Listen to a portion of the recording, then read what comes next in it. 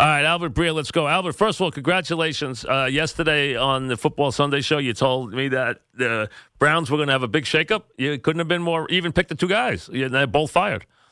Yeah, and I think that, this is just it's just an example of a situation getting so toxic that, they couldn't go forward with one or the other because they both had baggage, as a result of what's happened in that building over the last month. Right. And got so bad that, I know Hugh said a week ago that, they were going to address it, and it really was never addressed. Like, there was just business as usual last week. It was icy between the two of them. And, I think as much as anything else, like for the first time in a long time, the Browns had a lot of good young players. So you fire Jackson and you fire Haley, but you decide that the way to settle things is with Mr. Sunshine, Greg Williams? I mean, yeah. Are you kidding me? I mean, that's your answer? I mean, listen, I know Jimmy Haslam is a terrible owner. Okay, that's me saying that. Okay, he doesn't have a clue what he's doing. But the bottom line is, how can you tell me he's the short-term answer, Greg Williams? I mean, it was either him or Al Saunders, and Al Saunders was seen in the building as sort of Hugh's guy, And so I think the biggest piece of this is that there were factions in that building, Mike, where there was a Haley faction and there was a Jackson faction. And, Al Saunders was the only other logical answer that was on staff. If you were going to stay inside the building, and with interim coaches, you usually do. And Al Saunders was seen as, almost seen as like a spy for Hugh Jackson in the offensive meeting rooms. And so I think that they felt like they had to go with somebody who was completely unattached. I don't think Greg Williams is ideal, but as far as duct taping it together for the next 2 months, right. They felt like it was the best. And he's the interim because everyone in America knows that they're going to try and pry Lincoln Riley out of Oklahoma. I mean, everybody in the world knows that. So the question is, I don't know that Lincoln Riley's going to leave, but they're going to try and get him. And I wouldn't think that they'd be the only team that would be part of that effort. Right, but that's his quarterback in Cleveland, so everyone's going to think that, Yeah, right. I should tell you, I watched Dallas there, too. I mean, if he's going to leave Oklahoma, and Oklahoma's a great job. I mean, Oklahoma. Right, and these guys don't have to leave these jobs because they can make a lot of money and they get months off, which they don't get in the NFL. So that's why a lot of guys don't want to leave these college jobs now. The money, right now the money's not much different. No, and they actually get some. They can have some cost certainty. They can have some job security. They live in nice places, and they're kings. They live like kings, and they get a couple of months of relaxation.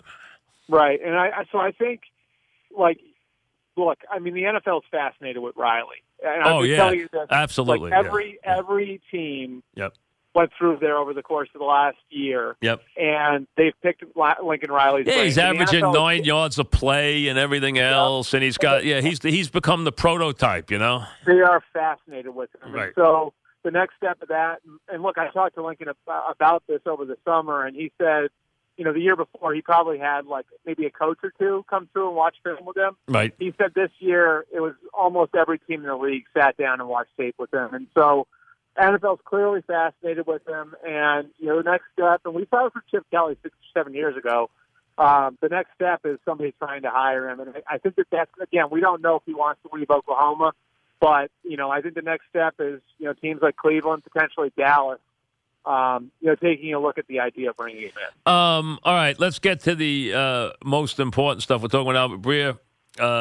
And again, he hit it on the head yesterday with Cleveland, hit both guys on the head, too. So now Greg Williams is the interim there.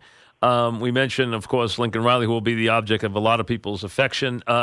Trade deadline tomorrow. We're obviously interested in the Giants first. Start with the Giants and then branch out wherever you want. Sure. I think with the Giants, the name you want to watch is Janoris Jenkins, who plays a value position, isn't making that much money. If you trade for him, you get him at, I think, about $22.5 million over the next 2 years beyond just this year.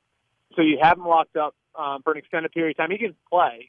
I don't think he's ever going to be a team captain or anything like that, a team leader or anything like that. But, he's a guy who you can bring in and can be, a very effective player in the secondary and probably for the next couple of years. And so I think right now, the way other teams are looking at it is he's probably the most attractive trade chip the Giants have.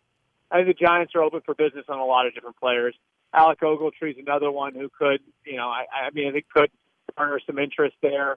And then outside of New York, there are a couple teams that I think I would qualify as sellers.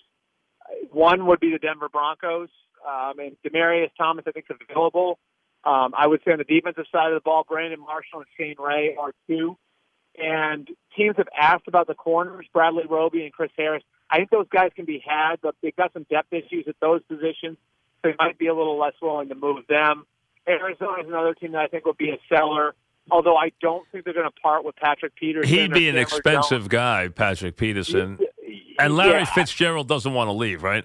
Yeah, look, Larry Fitzgerald's the face of the franchise. So Larry Fitzgerald's only leaving if Larry Fitzgerald goes to ownership and says, I want to go. Right. And he hasn't done that. And so I think Fitz stays.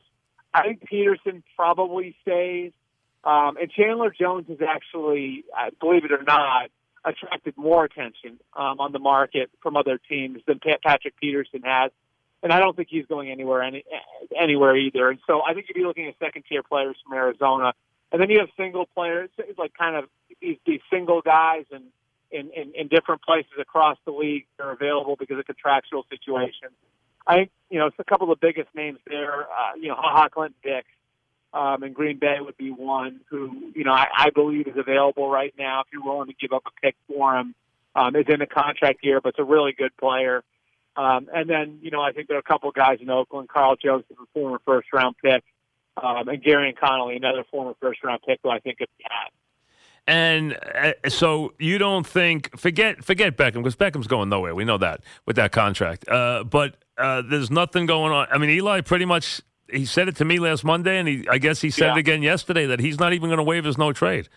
Yeah, I'd be pretty surprised. I mean, I don't think it's impossible that, maybe, further down the road after the season, next season, whenever it is, if they've got a new quarterback coming in or there's going to be that sort of turnover, then, maybe something happens. I think it's borderline impossible that it's going to happen over the next 24 hours. So I'm with you. I take Eli at his word, saying he doesn't want to go anywhere, and I don't think the Giants. Will this be I don't know how long they're going to play him though with this behind this line. I just don't know how long it's going to happen. I don't know what's going to be the end. Not that it matters anymore anyway, but I mean, I don't know if he's going to like finishing his career on the bench, but behind this offensive line, it doesn't make any difference. I mean, the line's so putrid it won't help anybody, so it's not going to be any. I mean, the way it played yesterday again was just unbelievable. Sure. And we've talked about this for the last few weeks on Sundays, Mike. I mean, they're finally, I think they're finally being honest with themselves about where they are. They need to blow it up, and this needs to be a deliberate rebuild. And so I think for the rest of the year internally, they're going to be talking about evaluating different guys. And so what's this guy's place in the roster going forward? What's that guy's place in the roster going forward? And the only reason why the one reason why I would I could see where they would move away from Eli, and this has happened in other places too, is if Eli's playing so poorly, if it gets to this point where Eli's playing so poorly, where it's so shell-shocked playing behind that line that they can't get a clean evaluation on the other 10 guys in the huddle. That's where I could see it happening. I don't think there's a great appetite in the organization right now to throw Kyle Ouellette out. I think if you put him out there, you're just going to get him killed. I mean, that's all. I mean, that's a kid with no experience playing behind that line is going to have a disaster. An absolute disaster. And I haven't gotten any sense from anybody there over the last 5 months. I'm not saying he doesn't have any future in the NFL, but I haven't gotten a sense from anybody there that he's been any sort of revelation or that they believe they're going to be building around him. I mean, he is what he is. He's a fourth-round pick. Yeah, they compare him to Jeff Rutledge. So, I mean, there's a perfect example. All right. So do you think it's going to be a very active day? It usually disappoints, but do you think for some reason this is going to be a very active day? Well, I think there are three reasons why the trade markets, at least right now, what I can tell you definitively is the phone lines are burning up like they haven't in the past. And to me, there are three reasons for that. One, the cap is going up $10 million every year, so teams have more flexibility. Two, you've got younger general managers, guys like Howie Roseman and Les Snead have been part of this the last couple of years, where they're willing to think outside the box a little bit more. And three, because there's been so much turnover in the GM ranks over the last 5 years, what you've got, Mike, is you've got new GMs or new-ish GMs in places where they don't have attachment to players who are there. So this guy isn't my first-round pick. This guy wasn't my free agent signing. And so, when you've got situations like that where guys don't have that attachment to players, they weren't the ones who brought them in, they'd obviously be a lot more open to moving them. Sounds good. All right, we'll check in with you, see what's going on tomorrow, but thanks very much. Appreciate it. All right, thanks, Mike. Thank you. Albert Breer does a good job for us. Thank you. That's very good. Eli coming up at 5 o'clock. We'll be right back.